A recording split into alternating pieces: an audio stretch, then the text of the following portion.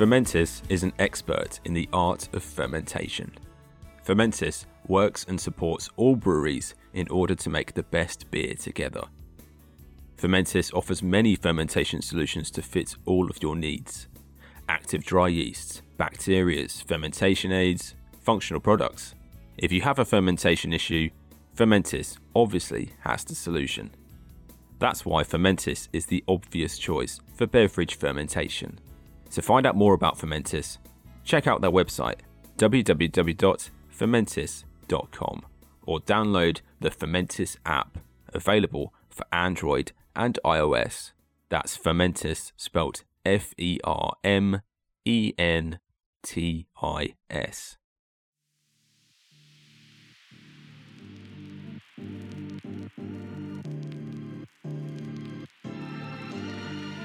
10 years is a pretty significant chunk of time in any walk of life.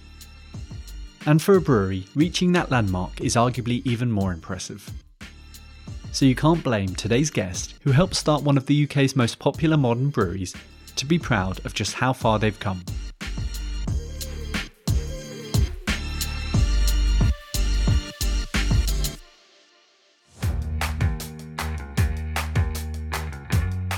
Hello and welcome to the Brewers Journal podcast. My name is Tim Sheehan, editor of the Brewers Journal.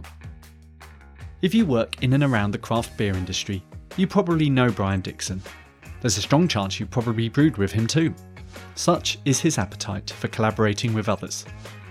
And for those that aren't aware, Brian is the co-founder and technical director of Leeds-based Northern Monk. A meeting at a beer festival with fellow co-founder Russell Bisset would set the duo on a path to grow a business that produces countless beers, has won a wealth of awards, and exports to numerous countries. The brewery also employs a team of nearly 100 too, and in 2023, Northern Monk is toasting its 10th anniversary.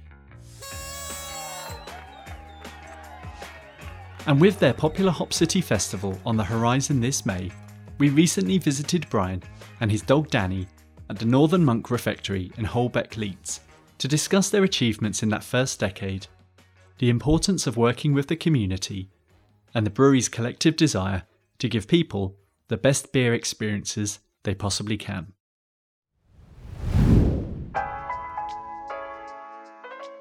Hello everyone, I hope you're well. My name's Tim Sheehan, I'm the editor of the Brewers Journal. I'd like to welcome you here today to Northern Monk at their refectory in Holbeck, Leeds, and I'm delighted to be joined by co-founder and technical director Brian Dickson. Hello. Oh, good, thank you. Thanks for having us, Brian. Absolute pleasure, as always. Oh, it's always a pleasure to be back here. It's, I will not lie, one of my favourite breweries, and as Brewer's Choice Awards recognised several years ago, the then Brewery of the Year and also Beer of the Year for Faith, which we're about to tuck into in a minute. So, always great. We are joined by very special guests, Brian's dog Danny. So thanks for joining us, Danny. Yeah, man, a few words. Words. So we're here today in Chapter Hall, which, if any of you visited before, it's the top floor of the Northern Monk Refectory, which is their original site before they expanded, but thankfully they're kept here for sort of smaller scale brewing operations, and obviously the fantastic refectory bar just below us as well. So it's a great site, and I really feel like it was important for the brewery to keep hold of this. It's obviously where the brewery really started, I suppose, and it's where everything happens really. Yeah, absolutely. It's like it was our first permanent home. Like there was a bit of cooker brewing and so on, but this is where we started full time, and we always wanted to have somewhere where it took a home, somewhere where people could come to us, where you could that community spirit and so on, and somewhere with character. Like the entire early brand was very much based around the traditions of brewing and the mills and heritage of West Yorkshire. So we would more or less given up hope when we were looking back in 2013, and then finding this place come on the market, like so close to the city centre of Leeds, and and then in such a historically important part of the town as well. It's couldn't believe our luck. So I feel that with Northern Monk opening here, it feels like there's been a bit of a domino effect, and you'll probably be a bit too modest to say, but in other businesses feeling comfortable and going, hey, this is somewhere we can start and we can hopefully thrive, and everything has really grown as a result. Well, it's definitely been helped by your presence here. Yeah, I hope so. I think Leeds was definitely already starting to kick on a bit when we got involved. That's one of the reasons we were quite happy to base ourselves here, because we were open to West Yorkshire as a whole, really, or beyond. We weren't tied to it, but like even before us, there was lots of friends of Ham had opened up. Obviously, North Bar's been here a very long time, but yeah, I think we got in just as things really started to kick on, and yeah, hopefully we have been a part of it, and obviously the industry as a whole, it's weird, almost feeling like an elder statesman, and people being sort of saying they were inspired by early beers and things like that. So, well, I feel like 3 or 5 years as a brewery now, you are veterans. Absolutely, it's like dog years. Really, we're 70 years old now, right? That's right, Danny. That's right. So, and on that note, obviously later in 2023, 10-year anniversary. I mean, what an achievement! You must be really proud of how far you've come. It's very surreal, to be honest. It doesn't feel it. I mean, it feels like yesterday. So people say that, but it does. Like, still remember the tanks coming in and the first brew, and then wearing the second brew, and having all the trials and tribulations of the early days, and then like the last few years in particular really seem to have accelerated. Tell us a little bit about these early days for those that don't know the story, but obviously you're co-founder, head brewer, and now technical director. I mean, tell us a bit about how you got to know Russell and how those early days really snowballed into, I suppose, where we are now. I got drunk at a beer festival and asked for a job. Best way.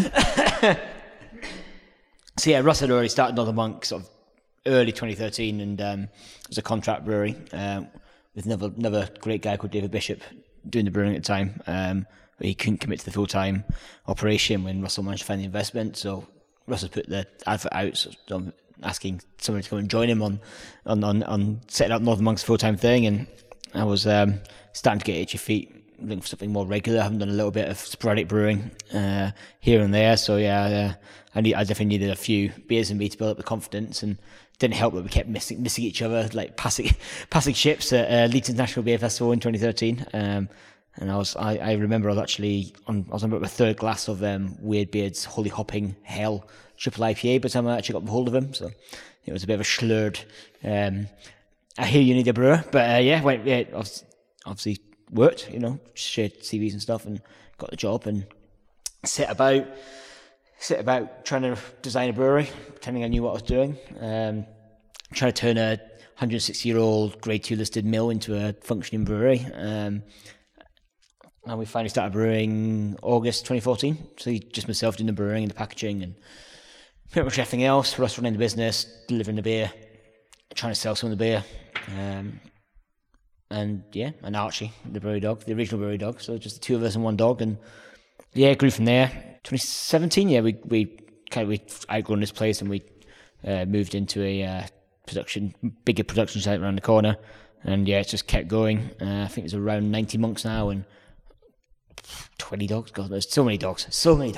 But it's even with the larger production brewery, you do seem to, the refectory does seem to be at the sort of the heart of Northern Monk. It's it's always great seeing people come and go here, before a shift, after a shift, whether they're working at the refectory or just passing. It's a real hustle and bustle. Yeah, we've always felt it's like hugely important, like having that. It's almost like a brand piece, I guess, isn't it? It's like it's the heart of the business. It's it showcases everything we're about, and how much it grows around it, how many other refectories there are. Like, this is the one that's got the original brewery downstairs. This is the one that the brewery staff are carrying malt sacks up and down the staircase of. This is the one where we're all tucking into a Little Faith on a Friday evening. It's now the brewer's choice. And obviously, like, with regulars here, I've been got regulars here from day one, and it's talking about community, but it's like it does have that vibe, especially when it's bustling and with familiar faces. So Brian, 10 years young in 2023. Talk us through some of the achievements in that time, because I'm sure there's been many. Always one of those questions that's almost as hard as like, what's your favourite beer you've ever brewed? But yeah, I mean, well, obviously first brew is an obvious first landmark, and the expansion, and every year. But I don't know. World Beer Cup medal in 2016. That one definitely always sticks around. Like, I think Eternal picked up a bronze in US Session IPA, and I think we were like the first English brewery that picked up a medal for an American style IPA. And Brewdog had picked up stuff for hardcore in the past, but in an American IPA category up against about 150 US breweries. That was a proud moment. celebrated it with a pint of Eternal, obviously. Some of the collaborations, like and particularly with that Hop City and so on. First, and trips as well, like hanging out with John Kimmick at Alchemist, and him ending the visit by apologising for being so rude for not offering us some green because it's so hard to get on the road, and us getting into the car and just pissing ourselves laughing at such a surreal experience with one of our idols. But collaborations of breweries of all kinds, globally and closer to home, they've really been at the heart from day one, and I just love the fact that it seems to be like every second week, if not more frequently, you're on the road with breweries that you've been working with breweries that you've looked up to, but I think as well that you're working with a lot of newer breweries as well, and I think that's really great that there is, we talk about craft and its ability to, the camaraderie and to, raise all boats, but I do feel like through the collaborations you're doing, that's really the case. Yeah, 100% the intention. Like, it's like, it keeps us on our toes as well. Like, there's still so many breweries coming through, even tough circumstances now. There's still new breweries opening all the time, and just, again, doing their own thing, but just pushing things to another level. And it's, so it's, I'm have over 10 years, been through it a lot, made plenty of mistakes. Always feel like, one way I can at least help personally is try and share a bit of knowledge, and they're almost always conversations about them where they're trying to decide what their next step is, like more capacity, better packing line, what kind of person do I need to do this, and being able to actually give some solid advice on that is great. And and it's just great to meet new people. Like, and still love just meeting all the different people in this industry. It's still full of some great people, and collaboration has always been a big part of it. I learned through by basically volunteering at breweries. When we're setting up the brewery downstairs, like breweries like Saltaire and Blackjack and were welcomed us in to brew collabs with these little upstarts that they'd barely even heard of. And from day one, and it's just runs right through it.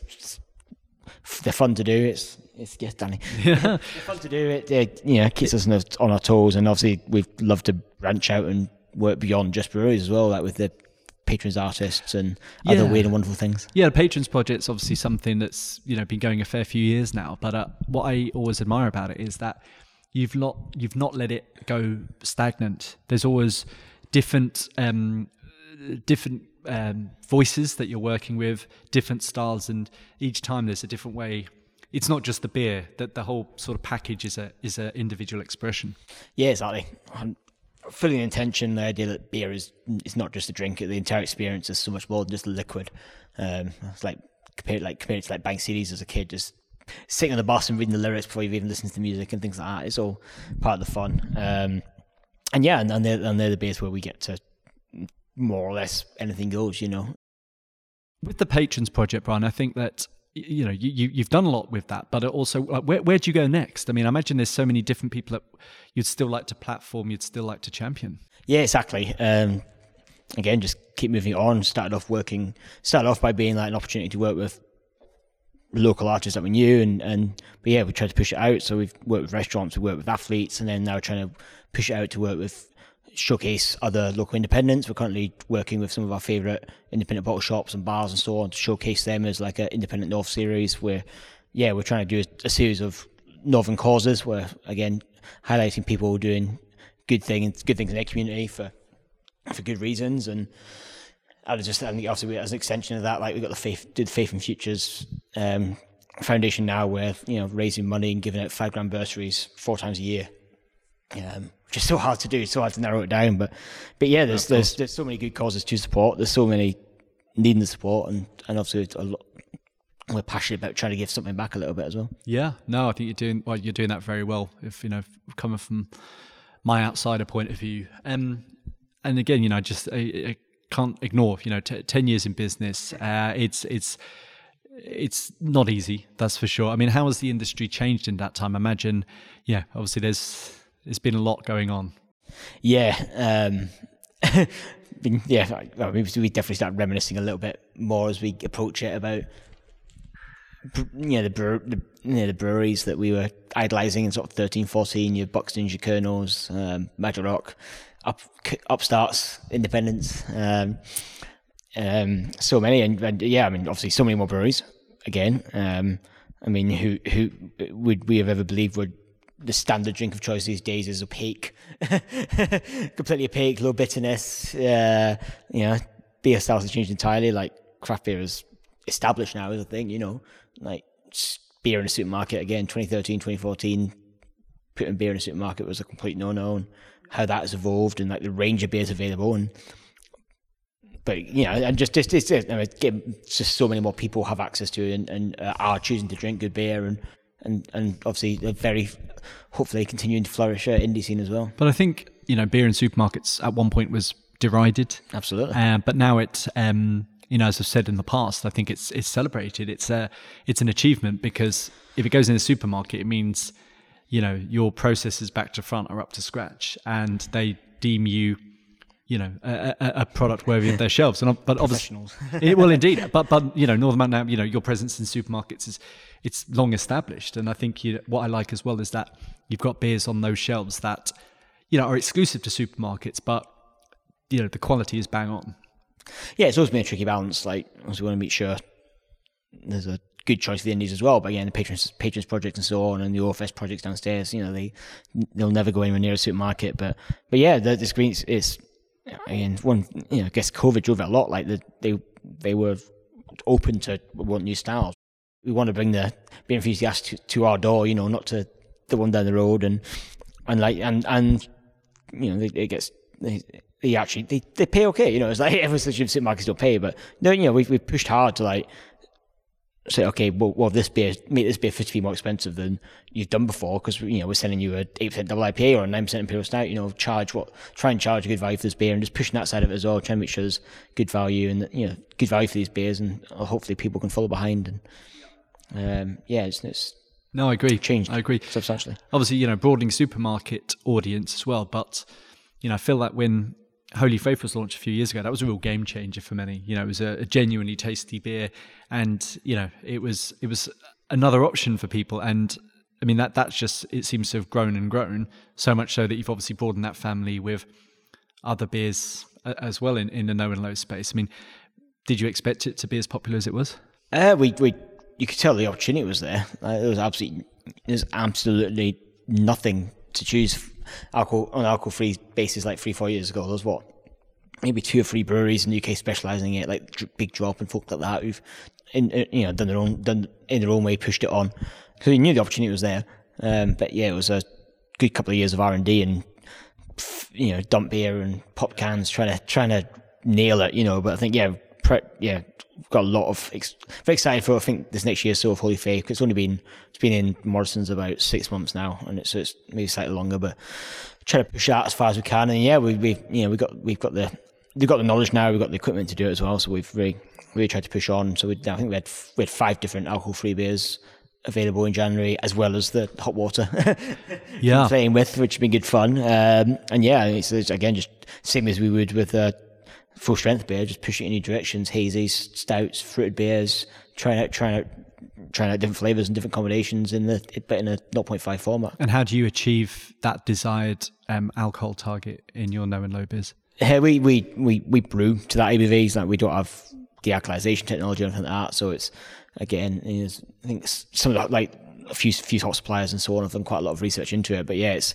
pushing your normal brewing parameters to extremes, like super high temperatures, and have to be really careful with pH and so on like that. And using just the right yeast that doesn't want to ferment the medium complexity sugars, and obviously working really hard to build in as much flavour as we can, make sure it's in there. Trying to make sure that same sort of approach we've taken with like Striding Edge previously, trying to make sure Striding Edge 2.8, trying to make sure it stands up to like a 4 or 5% beer. Same with 0.5. Can we make 0.5% beer stand up to a 2-3% beer, and playing around with it? And yeah, it's been great. And also work quite closely with like the Mash Gang folk, who they're absolutely crazy. Their approach is wild, but they do so much work into trying to replace what's missing in beer, and it's great to say it's been great to see other breweries following as well. So I think it's definitely the next big growth area, I think, for beer.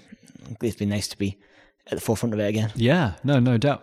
And obviously, that's a really impressive, challenging project that you've kind of faced head on. I mean, but also from the last couple of years, it feels like expansion at your main production brewery just up the road is just ongoing. There's been new capacity, new packaging, everything in between. I mean, can you give us a bit of an insight into how your sort of technical prowess has grown over the last few years over there?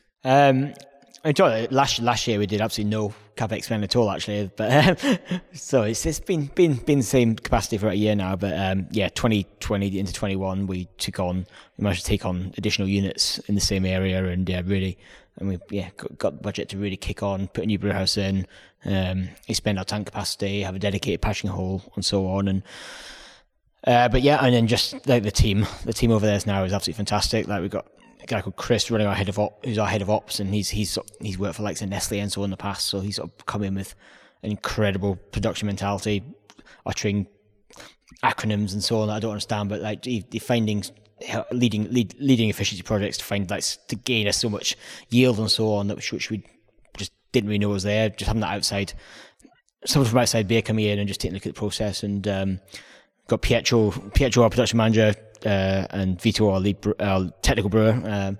Two of four Italians on the production team now. It all sounds like there's a argument going on, but they're just discussing what they're having for dinner. And Tanya, obviously on our quality side, like she came over from Goose Island during lockdown, and again, like just drilled all that into shape. Like when you actually realize you've got those right people in the right roles, and it's an absolute game changer. So yeah, again, hopefully the beer has improved for that. Like we know just from the quality side that our beer is so much more consistent, it's so much better than it's ever been by an absolute distance. And then hopefully that's coming across in the can as well.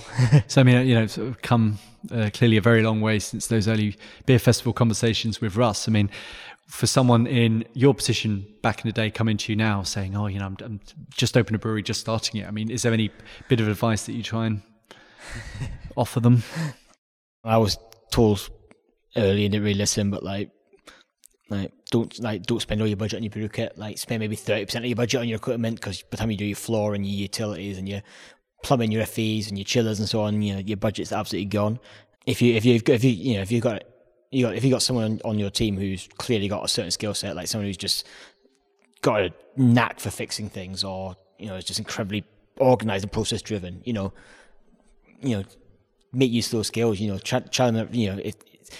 If someone's got a knack as being your engineer, or you've got that guy who can run your operations for you, it's like such a huge thing. And equally, acknowledge where your weaknesses are. I powered on for so long trying to do everything, be the full head brewer, all encompassing, and it production stuff as a result, and it made everyone's life harder. And once I sort of stepped away and focused much more on the creative side and compliance and stuff, and we had a dedicated operations guy looking after that side, everything got so much smoother. And so just know your own strengths, and always have somebody in who can fix things. Yeah, fair point. And I suppose just to finish off, Hop City returns in the next couple of months, always a highlight for many beer fans' beer calendars. I mean, fantastic way to bring breweries and brewers from across the globe. I mean, I imagine that's a highlight for you as well. But what drives you? Going into this 10th year, what drives you as a co-founder and as a brewery like Northern Monk? It's easy to question that quite regularly. I think there's sort of been times where it's been you do have that almost you feel like you're running out of steam, but we still managed to always find new projects. Playing with the hot water, looking into alcohol free a bit more, really trying to get trying to get a good regular lager into the range this year. And so it's like that side of it, and there's always from being the recipe guy and involved with sort of the quality and production side, there's always something else we can do to improve a beer. There's no such thing as a perfect beer. The day you think your beer is perfect, you might as well retire because you've completed it, and there's no such thing.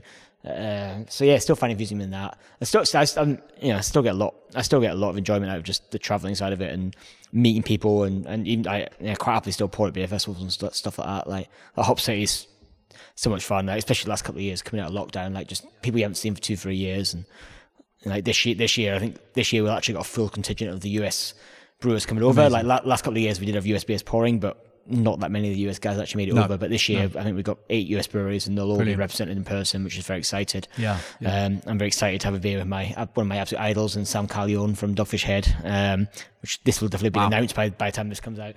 Big news. yes, just still get excited about that. And let's say we'll do loads of collaborations around it. Yeah. Like it's always some of the highlight of the release year, all the beers we do during and around Hop City, and obviously the Hop City beer this year itself again, it's an even bigger project. Kicked it on again. Trying not to stay stagnant, like doing the same sort of thing for the Hop City beer the last few years. It's been great to branch it out into a much bigger project and bring more of our friends into it. And so that's this May. It is May the 12th and 13th. Many tickets left? Not many. Get them quick, folks. Definitely there's one session available as we speak. Wow. That'll still be there in a few days, in a week or so's time. Who knows? But fingers crossed. They fly. But yeah, we're moving it back to the Flax Store this year as well. Okay. More intimate setting. Yep. It is a real nice event in here. So I want to say a big thank you again to Brian Dickson, the co-founder and technical director here at Northern Monk, and to his loyal companion Danny. And you had your little warning there, not many tickets left at all for Hop City, taking place on the 12th and the 13th of May here at the Northern Monk Refectory in Holbeck, Leeds. Thanks again and see you soon.